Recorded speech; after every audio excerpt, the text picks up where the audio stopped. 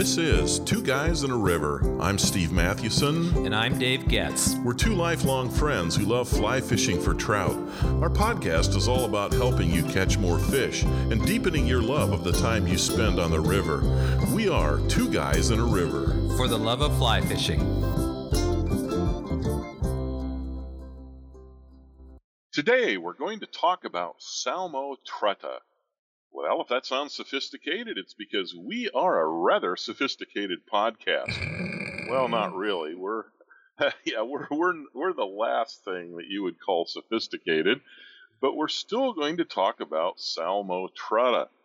That's the Latin name and the scientific name for, drumroll, brown trout. You know, the odd thing is that Dave and I have a love-hate relationship with brown trout. We love catching them and the fight they put up, but there's something that bothers us about this magnificent trout species, and we're going to talk about that today as well. So, Dave, I thought it might be fun to talk about some of our best memories catching browns, just to get things started. What do you recall as you think about some of the times you've had a great day on the water and they've involved brown trout? I can think of two, and one is from almost 40 years ago. That is when or at least I think I was alone that day, when we were fishing Elk Creek near Augusta, Montana, which is not too far from the Scapegoat Wilderness. In fact, we would actually camp in the National Forest right at the trailhead into the Scapegoat Wilderness, and then we would drive down maybe 5-10 miles and fish on some property. But I remember catching a brown trout. This thing, my goodness, I'm going to overestimate its size because 40 years later everything's a lot bigger. But this thing had to be 4 or 5 pounds, and I caught it in this gorgeous beaver ponds. Do you remember the beaver ponds on Elk Creek? Oh yeah, I do. Those were great. They were great. I'm going to confess something here, Steve. I actually caught it on a worm and not either a spinner or a streamer or a fly. But I remember casting into this pool, and this thing hit it, and it took me, instead of just being able to rip it out, it took me several minutes to pull this thing in. I don't remember even having a net. This thing had to be 4 or 5 pounds, and it was just one of the great experiences of catching fish. Another time was the recent one last fall when we were fishing the Madison. It was the only fish we caught that day, and the only reason I caught it was because I was able to cast first into the river. You were behind me, but it was just, I think it's close to a 20-inch brown, and it was 20 or 21 inches, and that thing, as soon as I caught it, just made a beeline for the center of the Madison River. At least it felt like it. And I really thought I'd never get that fish back. But then suddenly it turned, and I couldn't gather up the slack fast enough. It was the wild ride. So I love fishing brown trout. I love catching brown trout. Often you're fishing for something else and you're catching brown trout, which is what we can talk about later. But that was just a wonderful, wonderful experience. How about you? Yeah, I remember a couple of experiences too. One of them was fishing on the Missouri River, floating the Craig section with our friend Doug. We've fished the Missouri with him before, but this was back in the late 1980s when I lived in Helena, and we were fishing that. I can't remember. I think it was September, maybe it was early October, but we were fishing streamers, and I threw a streamer kind of under this big rock as we floated by, and man, that I remember it was like a 23-inch brown. That was the biggest brown I've ever caught, and just on a woolly bugger. That's a big fish. Yeah, it really was. I mean, that's the largest brown I've ever caught. Another time that I know we've talked about before on our podcast, but it was in the Bear Trap. Pretty close to where you caught that brown last year, and I was out with my son Luke, and I remember it was late October. The reason I remember that because it was the first week of hunting season, and it was too warm to hunt. It's like, we're not going elk hunting, we're not going deer hunting. If we get something down, this isn't going to be good. So it's in the 50s, or maybe it even hit 60. So we went out to the Bear Trap, and my son Luke was, I don't know if he's 11, 12, and I set up a fly rod for him, and we had an egg pattern dropping. Well, we had that, and then we dropped these little size 18 red Dave Emergers, and so he makes his first cast, and I'm getting things set up. I'm downstream from him, maybe 20 yards. And he goes, "Oh, Dad, I got a snag." I said, "Well, just wait. Let me come and get it." So I thought, if I can get it out, then I don't have to retie 2 flies and everything else on it. So I took his rod and I kind of pulled a little bit, and I felt this quiver. And I did it again. And like, "Oh man, Luke, you got a fish on. You got a big fish on." So he hauled that thing in, and I coached him, and I said, "Be really careful. And here, I'm going to come net it." Well, I got too close too fast, and it wrapped around my leg, and the line snapped. And I'll never forget. Boy, Luke turned his back on me, and he was angry, but I also saw this tear trickling down his left cheek. And so I said, when any good dad would be, "Oh, Luke, there's more in here. We'll catch another one," thinking, "Oh, great, I've just blown it. Not going to get another one." But so I said, "Here, take the rod I was going to use. It's all ready to go. I'll re-rig this." And I walked back down. I'm tying, and he says, "Dad, I got one." So this time we got it. I mean, these were big browns. He caught like 6 more of them that day, and I caught 3 or 4 maybe. I had my hands full trying to net his, and they were all 19, 20-inch, big old browns that were probably runners. So, I've caught a lot of browns, but those 2 experiences really stand out. I mean, they're a ton of fun. We've had some times together, haven't we, Dave? Or we've done pretty well on browns. Well, I think one of the most memorable, at least for me, is that stretch of days. I think it was 2 days that we fished the Gardner River just outside Gardner, Montana, and we've been back the same time several times and have never ever replicated it. It was one of those perfect, I don't know if the phrase is perfect storm, but it was because there was a storm coming. I think it was stormy, wasn't it? It was very stormy, right. But those are 2 days together, back and back. I've never had ever in my life 2 days like that. Have you? No, rarely. That's just a rare thing. You get a great day, and then the next day is like, but you're right, back to back, amazing. Yeah. Well, what we did is we had a guide the first day, and he took us out to these runs, and then we went back the next day. We did better, actually, the second day than we did the first day. And what made it so great is that these fish were just so big, and it was brown after brown. Then every so often we'd catch a rainbow, and then it was brown after brown, and then there'd be a cutthroat. And I think my best memory was you and I at this pool. It was kind of a combination of a pool and a run. And it was so deep. You wonder how deep that pool was.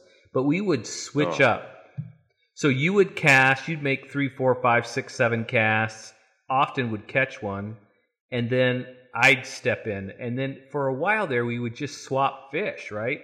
But then all of a sudden, you'd catch one, and then I'd try, and then I couldn't catch anything. And so I'd go like on a 20 or 30-minute run, not catching any fish, wonder what's wrong with me. And then I'd say, "Okay, you go, Steve." And then you go and catch one again. And then it would switch up where I would catch a bunch in a row. And I was thinking, is it the egg pattern? Is it the nymph? But we couldn't figure it out. But it truly, I think we both said we each caught like 40 that day. And that's not an overstatement. No, that was the under. Sure. That was the under. What are the particular challenges in catching brown trout? Or is it the same as any other trout, or is there something different about browns? We probably ought to talk about that so people who are new to fly fishing aren't confused. Well, I do think a trout is a trout is a trout. I do think you can overthink this. And in some ways, there's no difference in fishing for browns than there is for rainbows or cutthroats or brookies. But then there is, right? You do use some of the same patterns, the same techniques. But the main difference is that browns, they do tend to be nocturnal, and so if you want to catch the big ones, you really need to fish at dusk or at night. I have never really I've caught them at dusk or at night. I don't know. Have you ever caught them early morning, like the bigger ones? I don't know that I have. Yeah, it's all been more at dusk or after dark. Yeah, probably because the times when I get up early to fly fish, I'm typically not fishing before daylight, and that would be a good time. Yeah, for big browns. I'm wondering sometime when we're fishing in the Minnesota Driftless, we should like get up early, like at 3 a.m. and get to the river by 4 and see if we can fish in the darkness for a while. Or is there fishing light where you can only fish a half hour before? That's hunting, not fishing, right? Well, yeah, that's true. Except remember in Yellowstone, I know that like on the Gardner that year, I forget the time, if it was a time or like a half hour after sunrise or something, or maybe Oh, no, a half hour before sunrise or yeah. something. Because yeah, remember we had to wait for legal fishing light. I know, and I was thinking, man, this is just like hunting. I'm looking at my watch, and well, that's a those are great experiences, and those, yeah, I think you're right about the challenges that yeah, they're really about the same, browns to anything else. But yeah, browns are nocturnal, and the other thing I suppose you could say is that like brookies, browns are fall spawners, and so that's not necessarily a challenge. Maybe that makes it easier to catch browns in the fall. Rainbows, cutthroats are spring spawners, and so sometimes though you can catch browns that are behind, kind of trailing rainbows and cutthroats when they spawn. But yeah, I think that's why the Yellowstone River in Yellowstone National Park doesn't open until mid-July. It's trying to protect those cutthroat. Steve, so where can you expect to find brown trout here in the United States? Well, about anywhere where there are trout.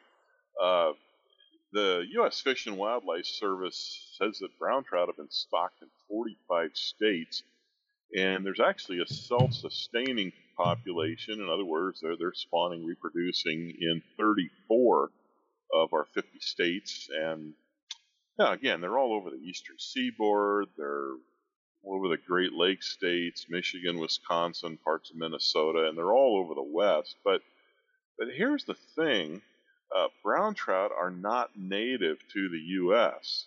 But the brown trouts are all what they call wild, meaning they reproduce and are self-sustaining. They're a self-sustaining population, as opposed to the rainbows. You don't catch rainbows in the Minnesota driftless or Wisconsin driftless unless I think they are a stocked fish. That is, you catch something that's either that year that has been stocked or is a holdover. But in terms of brown trout, at least in the Minnesota driftless, they're wild but not native. So, Steve, where can you expect to find brown trout here in the United States? Well, just about everywhere you find trout.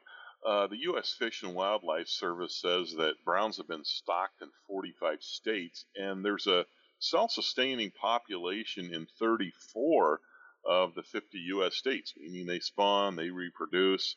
So they're all over the eastern seaboard. They're all over the Great Lakes states where you find trout. Michigan, Wisconsin, parts of Minnesota. They're all over the West. But here's the thing: brown trout are not native to the U.S., right? Yeah, they were introduced to North America in 1883. Some brown trout eggs were brought here from Germany. And then a year later, almost 5,000 brown trout fry were released into the Baldwin River in Michigan. And so that just kept happening over the years. Yeah, and that's why a lot of fly fishers, especially the old timers, refer to them as German browns. Yeah. Well, that leads us, I guess, to the thing that we hate about browns, and that is, even though we love these fish, we love to catch them. They're just gorgeous fish with that kind of that brown back, and then the cream-colored side, and those dark spots, and kind of the red spots that are right near that lateral line. So we love all those things, but the one thing we hate is that that they are taking over waters where other trout used to thrive, particularly brook trout. Yeah, they're yes, that's true. They seem to be more predatory than other species of trout, and so they prey on smaller fish like brookies. And I just saw a study recently that said something to the effect that juvenile brookies apparently are able to compete in brown infested waters, but over the course of a lifetime, as these juvenile brook trout get larger and become adults, that browns do push them out. And so brown trout fundamentally can live in much more warm water than do brook trout. So brook trout tend to go farther upstream, and the brown trout tend to move downstream. You certainly see that, I think, in the Minnesota driftless or even in the Wisconsin driftless. I just wonder if with climate change, as waters become warmer and warmer, will browns thrive more and more, and will we see even fewer brook trout and cutthroat trout or wherever they're putting pressure on the native fish? Yeah, that makes a lot of sense because brown trout are able to live in a bit warmer water than brookies or rainbows or cutthroats. Yeah, maybe that's why it seems like a lot of tailwaters are such good brown trout fisheries. I mean, I think of the Owyhee River in eastern Oregon, and that flows out of the Owyhee Reservoir, and I fish sometimes. I mean, it's a huge dam, so it's not like I'm right at the bottom of it, but what, quarter mile, half a mile down river from that dam, there's some really good water, and man, that thing is just a brown trout fishery. And you're right, we have seen that in some of those streams we fish in Wisconsin, Minnesota. The browns have just taken over.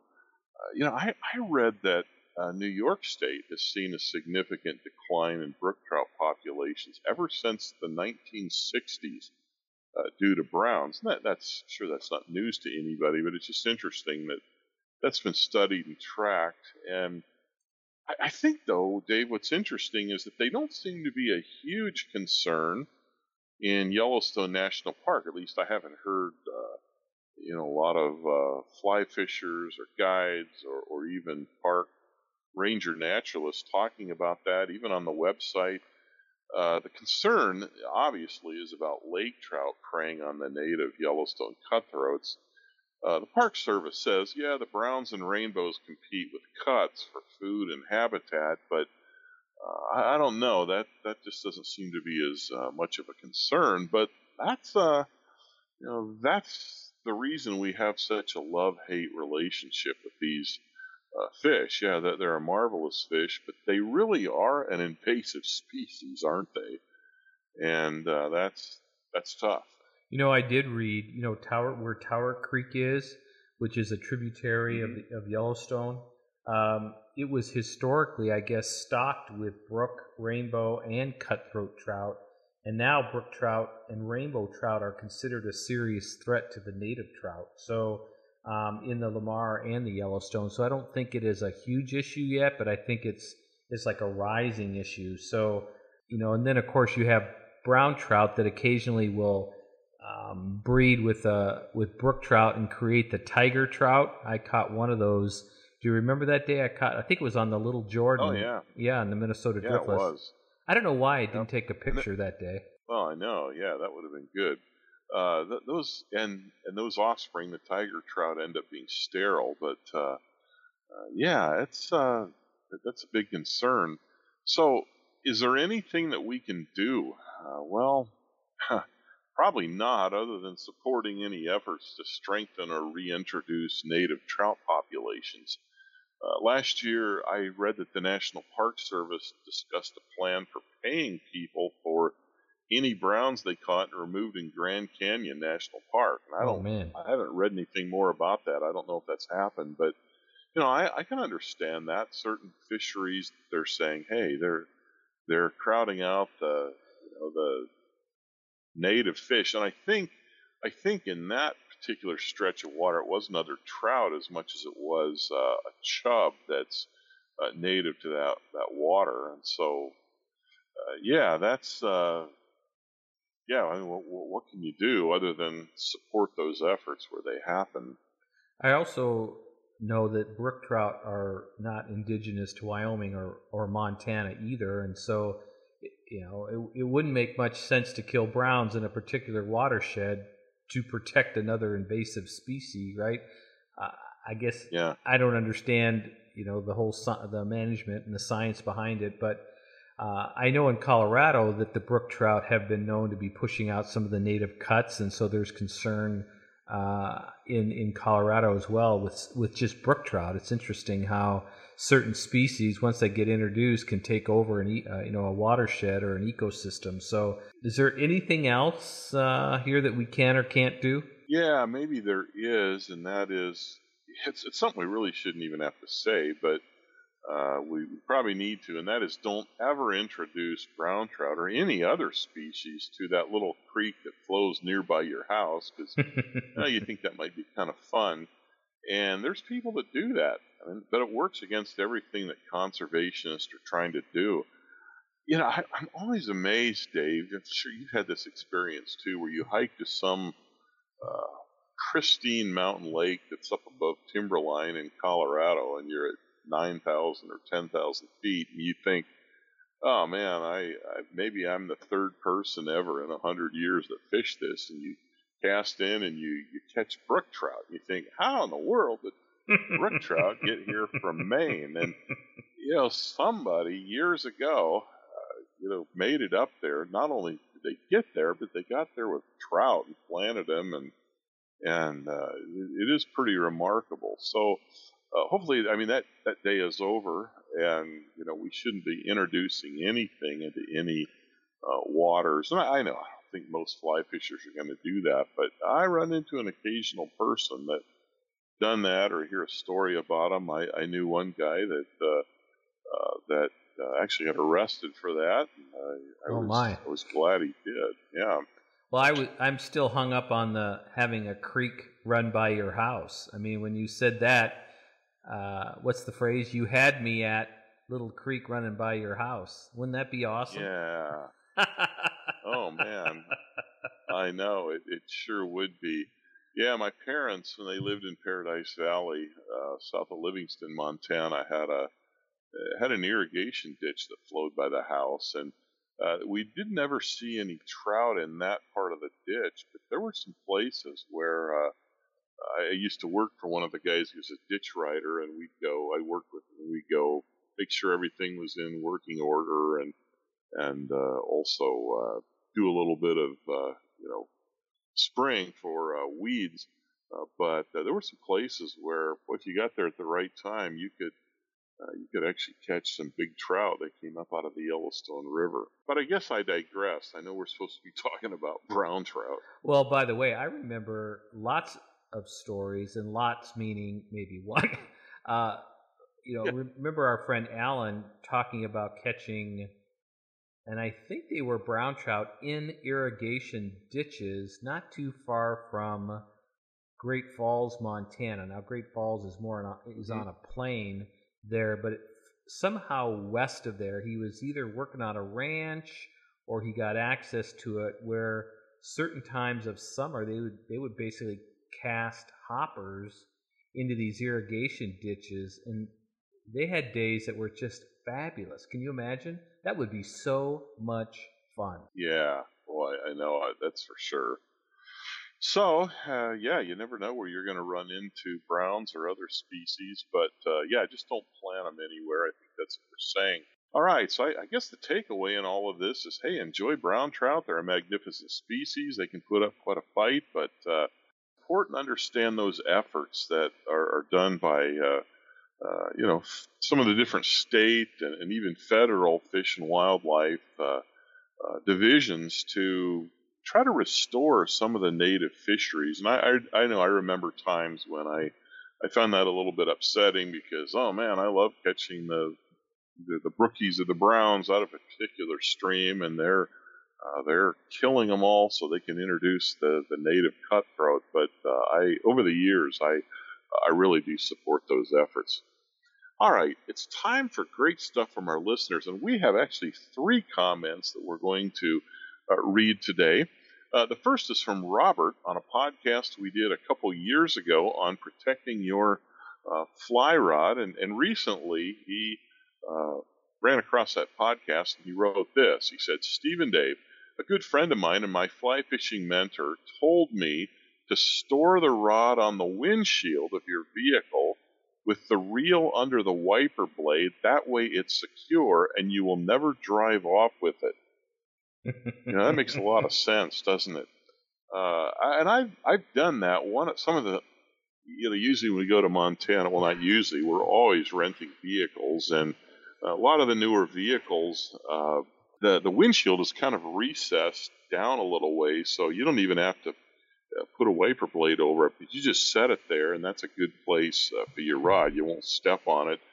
And like Robert says, you're right. If you forget and jump in your vehicle, look out the windshield, there's your rod, so you're not going to drive off with it. So yeah, that was a great comment. Very helpful. Thanks, Robert.